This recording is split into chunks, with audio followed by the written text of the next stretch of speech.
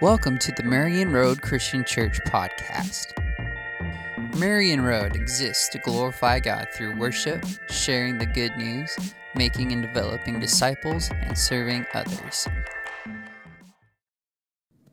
G.K. Chesterton, who was an English philosopher who lived at the end of the 1800s, into the early 1900s, he once wrote that although John saw many strange things in his vision, talking about the book of Revelation, he saw nothing so terrifying as one of his own commentators. For all the wild things John describes over the course of this book, there is nothing in here that is so terrifying, so unsettling, so nerve-wracking as what some people can do with his words. And that's the case about all kinds of passages over the course of this book. It doesn't take much of a Google search to figure out that Chesterton's words are probably even more true now than they were when he wrote them. But his words are maybe most true, most apparent when we come to the passage we're going to be looking at this morning, the first 6 verses of Revelation chapter 20. This passage causes a lot of consternation, and most of it is tied up in the fact that it uses this term of 1,000 years. Maybe you've heard it referred to as the millennium. And like we've mentioned about other terms, other ideas that are in this book of Revelation over the course of this series, it's also true about this one, that this term of 1,000 years, this term of the millennium, it really only appears here in Scripture. And so as students of Scripture, it's usually a good rule of thumb that when something appears that rarely, that we don't make too much of it. We don't make more of it than Scripture does. But even though that's the case, that has not stopped any number of preachers, teachers, authors, YouTubers to do just that. To use this passage as a jumping off point to construct all kinds of theories about the future, the end of the world, and whatever else they might think is found in these 6 verses. And so because that is the case, before we jump into this text this morning, I want to take just a few moments to focus ourselves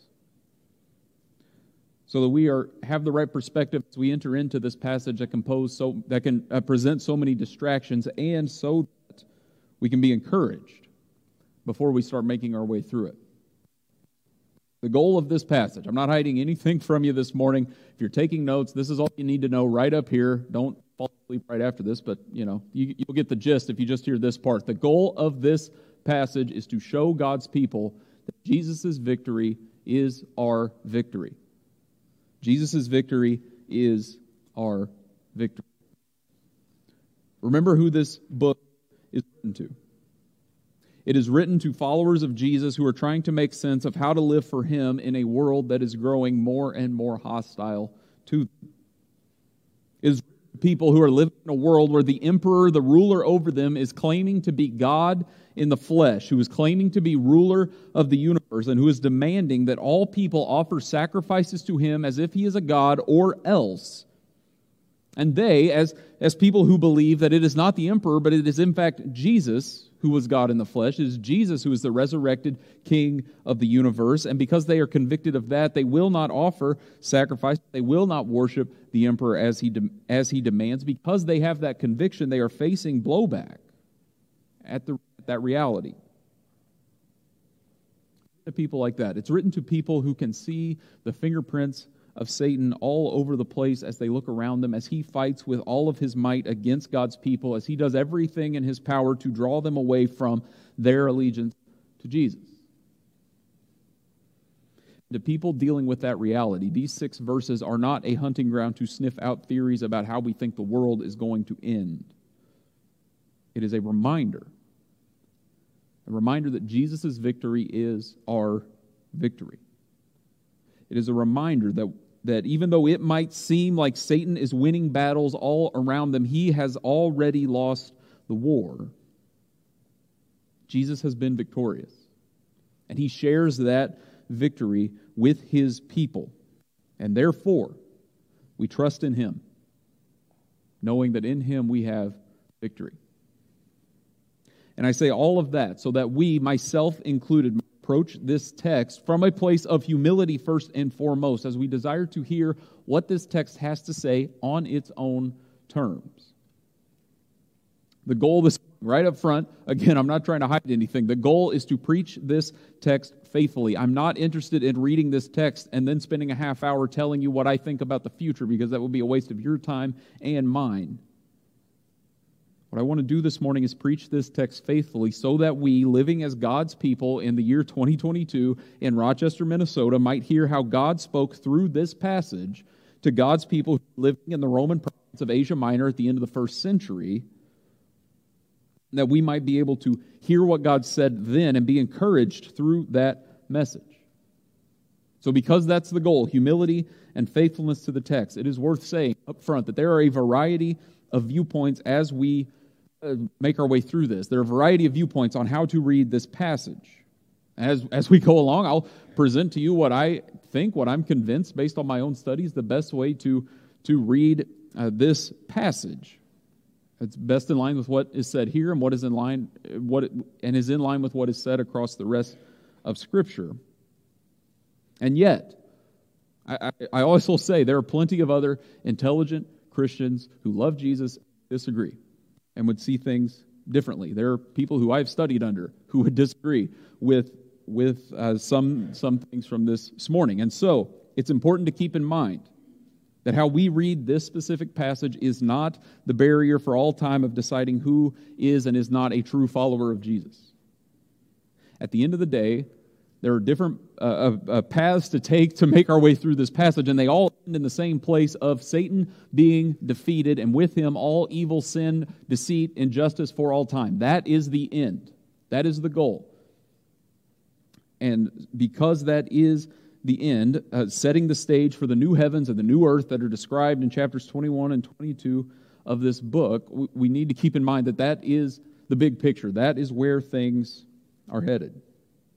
What is most important is not figuring out if I'm in the right camp so that then I can throw stones at all the other camps who are obviously wrong and aren't as smart as I am. The goal is to place our hope in the hope that this passage directs us towards. The goal is to direct us towards the hope that is available in the resurrection of Jesus. Remember, as we go along this morning, in case you've already forgotten, the whole point of this passage is to show God's people Jesus' victory is our victory. So with that in mind, let's read the first 3 verses of this passage. John writes, I saw an angel coming down out of heaven, having the key to the abyss and holding in his hand a great chain. He seized the dragon, that ancient serpent who is the devil or Satan, and bound him for 1,000 years. He threw him into the abyss and locked and sealed it over him to keep him from deceiving the nations any more till the 1,000 years were ended. After that, he must be set free for a short time. As we've established over the course of this series, we believe that the book of Revelation is apocalyptic literature. And apocalyptic literature uses figurative language and symbolism to point to deeper truths that are intended to fill God's people with hope. Apocalyptic literature is less lecture and more political cartoon. A lecture and a political cartoon can both make the same point to you, but they take very different paths to get to that point. So with that line of thinking, across the book as a whole, but when we come to this passage in particular, we take this passage to be saying that the 1,000 years mentioned in these verses are intended to be figurative. Just like how every other number across the book of Revelation is intended to be read as figurative. And so since that number is figurative, it is being used to refer to a very long period of time where Satan is bound, limited in the amount of work he is able to do on the earth. By contrast, if we were to jump back to Revelation chapter 2, to the letters that John writes from Jesus to the 7 churches this book is written for, to one of the churches, the church in Smyrna, Jesus tells them that they will endure persecution for 10 days. And so again, that's not necessarily a literal number, a literal amount of time, but the believers in Smyrna will endure difficulty, but it is very small compared to what Christ has accomplished in his defeat of Satan, just like how 10 days is nothing compared to 1,000 years. And during those 1,000 years, John says Satan is seized and bound and imprisoned. And this is the point where all the various schools of thought crop up, trying to sort out what is being described here, when it is going to take place, when this period of 1,000 years will be carried out. And we don't have the time or space to cover every single detail around this issue this morning, but it's worth noting that we believe that the best way to read this passage is to say that what John is communicating here is that this 1,000 years is currently taking place. We are currently living in the period where Satan is bound and limited in what he is able to do. What is being described in these verses is the fact that the operations of our enemy, the operations of Satan, are severely limited in the time after the death and resurrection of Jesus. In chapter 19, in the passage in between where we were last week and where we're picking up this morning, describes the defeat of the armies of Satan. And those armies are led by his associates that together with Satan form this unholy trinity that oppose God and his people across this book. And as they show up, they are defeated, but it's just the associates. Satan himself is not there, which begs the question about where Satan is while all of this is going on. And so, here at the beginning of chapter 20, John circles back and gives us this little interlude to tell us the backstory. Here he shows us what has happened to the leader of the forces of evil. Just like how all the rest of his forces are defeated in chapter 19, he too has already been defeated by the power of Jesus. And he is bound and he is imprisoned for an extremely long period of time. And so this passage is using slightly different imagery to tell the same story to us again that John has already told us in chapter 12. In Revelation 12, John talks about the defeat of Satan. He says that he was thrown down from heaven to earth. And when he is thrown out of heaven, after he has tried and failed to stop the work of the Son of God, he has been defeated, and he is angry that he has been defeated. And in his anger, he attempts to destroy God's people who are on the earth, because he's no longer able to wage war against God himself because of what the Son of God has accomplished. He's lost the war, but he's still desperately trying to win as many battles as he can while he is on his road to destruction. And the same thing's being described here in chapter 20. Satan is bound, still angry, still trying to do whatever he can to advance his agenda as far as is possible, but limited in what he's able to accomplish and on the path that leads to destruction, no matter how you look at it. And that is the main goal through all of this. No matter how you slice it, no matter how you read this passage, the end goal is that Satan is defeated. And you can even sense how badly John wants us to get that point by how much time he spends on it, describing who this person is that is bound and seized and thrown into the abyss.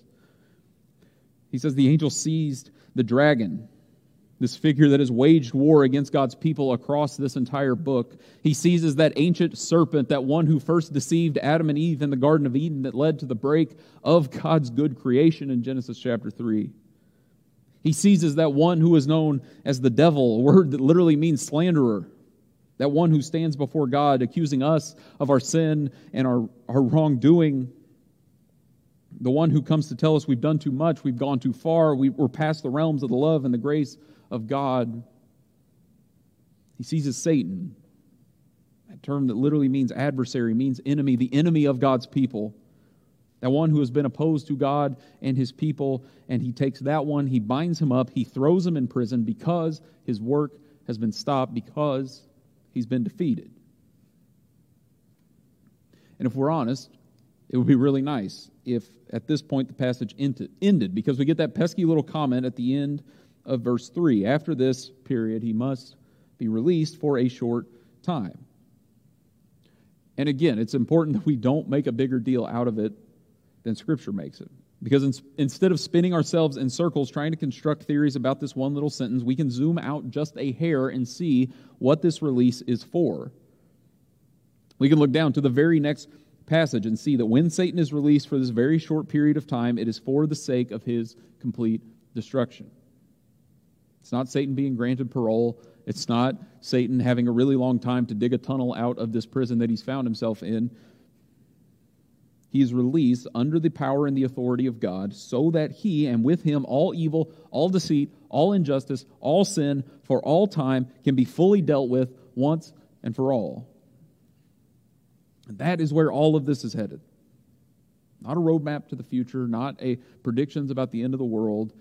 The point of all of this is to drive the point home: Jesus is victorious. Jesus has conquered evil, and therefore, because Jesus has victory, we too can have victory. Jesus' victory is our victory. Because that great enemy of God's people, the dragon, has been defeated, we can be confident that at the end of the day, God's people will be victorious. And that's driven home again in the second half of this passage, verses 4 to 6. It says, John writes, I saw thrones on which were seated those who had been given authority to judge. And I saw the souls of those who had been beheaded because of their testimony about Jesus and because of the word of God. They had not worshipped the beast or its image and had not received its mark on their foreheads or their hands. They came to life and reigned with Christ 1,000 years. The rest of the dead did not come to life until the 1,000 years were ended. This is the first resurrection, and here's our blessing. Blessed and holy are those who share in the first resurrection. The second death has no power over them, but they will be priests of God and of Christ, and will reign with him for 1,000 years. Like I've already said this morning, the goal of all of this is to comfort God's people in the midst of their suffering.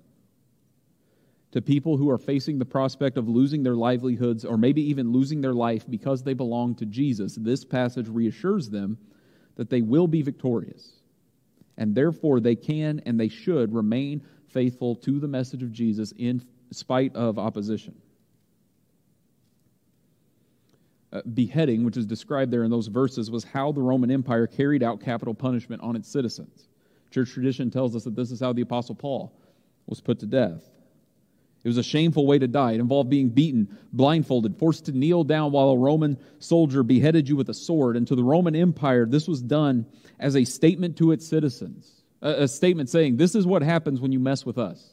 This is what happens when you get out of line. This is how we show our dominance, our power, our glory. And to the average person seeing it take place, it would be seen as incredibly shameful for the person experiencing it and for their entire family, their entire community. But in the eyes of heaven, based on what John says here, there is absolutely nothing shameful about it.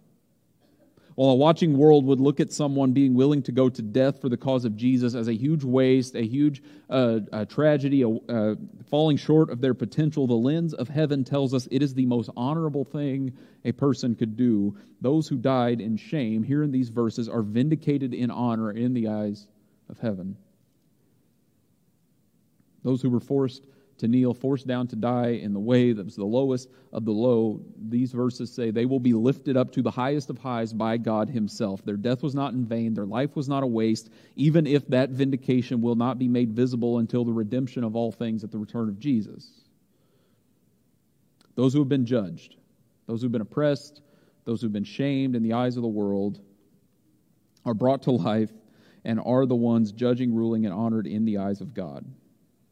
And if that is the case for those who have paid the ultimate sacrifice, if that is the case for those who have given up their lives for the cause of Christ, then surely that means all people can endure whatever might come their way because of our allegiance to Jesus. Surely that means that we too, even if we don't see it in this life, will be vindicated through the victory that has been won by Jesus.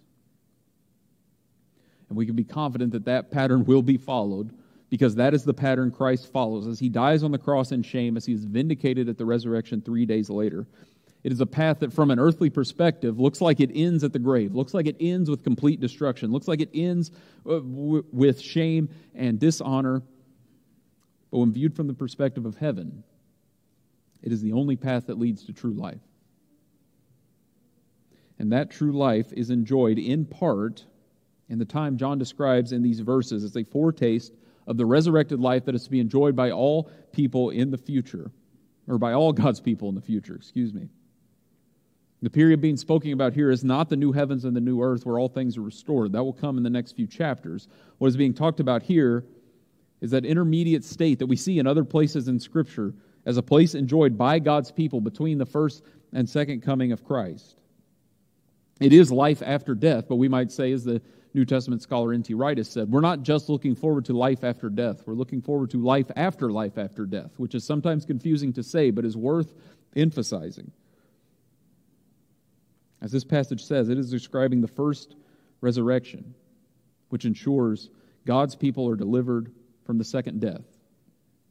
We're told here about a first resurrection and a second death, and the implication with both of those seems to be that if there is a first resurrection, there's also a second resurrection. If there is a second death, there must also be a first death. And for God's people, this first death everyone goes through is the gateway into the first resurrection, which is a foretaste of the second resurrection to come. A resurrection which means eternal life in the new heavens and the new earth for God's people, and means judgment and destruction for those who have rejected God and His purposes. And all of that getting down in the weeds should bring us back to what has been the main point this entire morning. Jesus' victory is our victory.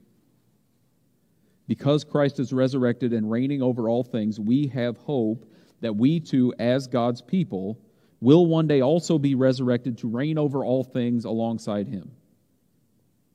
That hope of resurrection gives us confidence as we live in a broken world in the present. It reminds us that death has no power over God's people. Jesus has defeated death. He has made it possible for us to share in His resurrection, and therefore we do not give up hope. We hold on to Him. We hold on to Him even when it means pain, even when it means suffering, even when it means shame in this life, because we have a confidence in the victory of our King. We have a confidence that our King will one day return and make all things new. And in the meantime, He has promised us that He will lift us up to honor. And honor from King Jesus trumps anything else that might ever be thrown our way in the present. Regardless of how we split the hairs of this passage, that is where we land at the end of the day. John is not writing to 21st century Americans speculating about how the world is going to end. John's not writing to give fodder for TV preachers who want to sell books about their predictions of the future. He is writing to brothers and sisters in Christ that he knows personally who are struggling to make sense of how to follow Jesus in a world that is opposed to them. And as he meets them in that suffering, he offers them the hope that comes from the victory of Jesus, to remind them and to remind us that we share in that victory. This text meets God's people in their suffering. It meets us in our suffering and calls us to reorient ourselves towards the hope of Jesus. And when we come to this text from that perspective, it changes our priorities. It changes our priorities from theories about the future, and it calls us to focus on the hope that will sustain us no matter our circumstances. This text is for people like a mother living in a country where it is illegal to be a follower of Jesus, who has just watched her son be put to death because he was preaching the gospel. And to that mother, this text is a reminder that Satan might rear his ugly head at times, but he is bound. The clock is running out, and one day he will be destroyed, and her son will be resurrected and vindicated. This text is written to people like a young woman who wants to follow Jesus, but knows that saying yes to Jesus will mean being cut off from her entire family. And to someone like that, this text reminds us that God is in control. That even though from our perspective it might not seem the case, even though His people might be put to shame in the present for remaining faithful to Him, they will one day be vindicated. They will one day reign as a part of His people in glory. This text is written to people like a high school student who knows that remaining faithful to Jesus, that holding a biblical worldview on so many issues in our world today will cause issues, will cause them to run up against shame and being mocked, and maybe even having the risk of losing relationships or losing potential career opportunities. And that student is reminded from this text that they can be confident that hanging on to Jesus is worth it because it leads to life with our good and loving King who conquers all things. And that is our hope. This text is written to people like a husband standing at their wife's casket, wondering if God has forgotten about them. And to that husband, this text reminds us that God's people are blessed, even in the face of death, because we have the hope of the resurrection. The grave is not the end of the story. The end of the story is life with our God. No matter who we are, the message of this text is that Jesus' victory is our victory.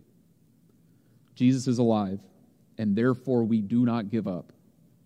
We hold on to him even in the face of suffering, even in the face of difficulty, even in the face of shame, even in the face of whatever might come our way, because we know this life is not the end of the story for God's people. And so, as we respond to this text, this going out from here, the truth for us to remember is Jesus' victory is our victory. Jesus' victory is our victory, so live like it. God's people have the hope of eternal life, and that hope invades every part of our existence. And if this is what we believe, may we live like it so that the world around us may know we believe it as well.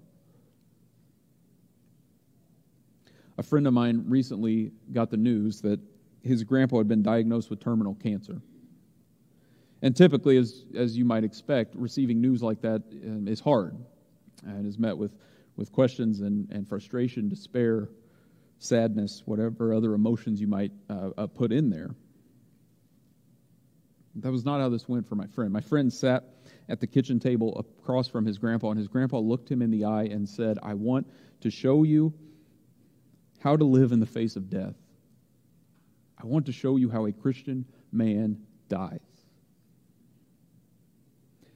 And that sort of perspective, that sort of hope is only possible in someone who has deeply internalized the hope of the gospel, has deeply internalized the truth that is on the screen right now, that Jesus' victory is our victory. It is a sort of hope, a sort of perspective that I want for myself, and I hope you do as well. It's just one example of what it looks like to live the truth that Jesus' victory is our victory, and that truth can play out in all sorts of ways amongst every single one of us, no matter where we go forth from here, and it is the sort of hope that the message of Jesus has to offer our world, has to offer us, has to offer every person we come into contact with. And so, may we live as people who are grounded in the hope of the resurrection of Jesus. Jesus' victory is our victory. So may we live like it in the present as we look forward to it being fulfilled completely in the future. Let's pray. God, you are good to us. We thank you that Christ is alive and reigning at your right hand. We ask that you would be with us as we live as your people in the meantime. As we live in a world that is broken, a world that involves pain and suffering and involves opposition, involves the enemy at work, Father, orient our hope, our perspective, orient everything that we are in our being on the fact that Christ is alive and therefore we will be resurrected as well. Help us build everything that we are on the firm foundation that Christ has conquered, and therefore we can share in that victory. Father, we trust in your presence with us. We trust that your Spirit will help us as we respond to that truth. As we live as your people, Father, remind us of your hope. Give us wisdom for how to apply this reality. Wherever we go, may we be reminded of your presence and filled with your hope. It's in your Son's name that I pray. Amen. We hope that you were encouraged and challenged by this message given by our own senior pastor, Monty French.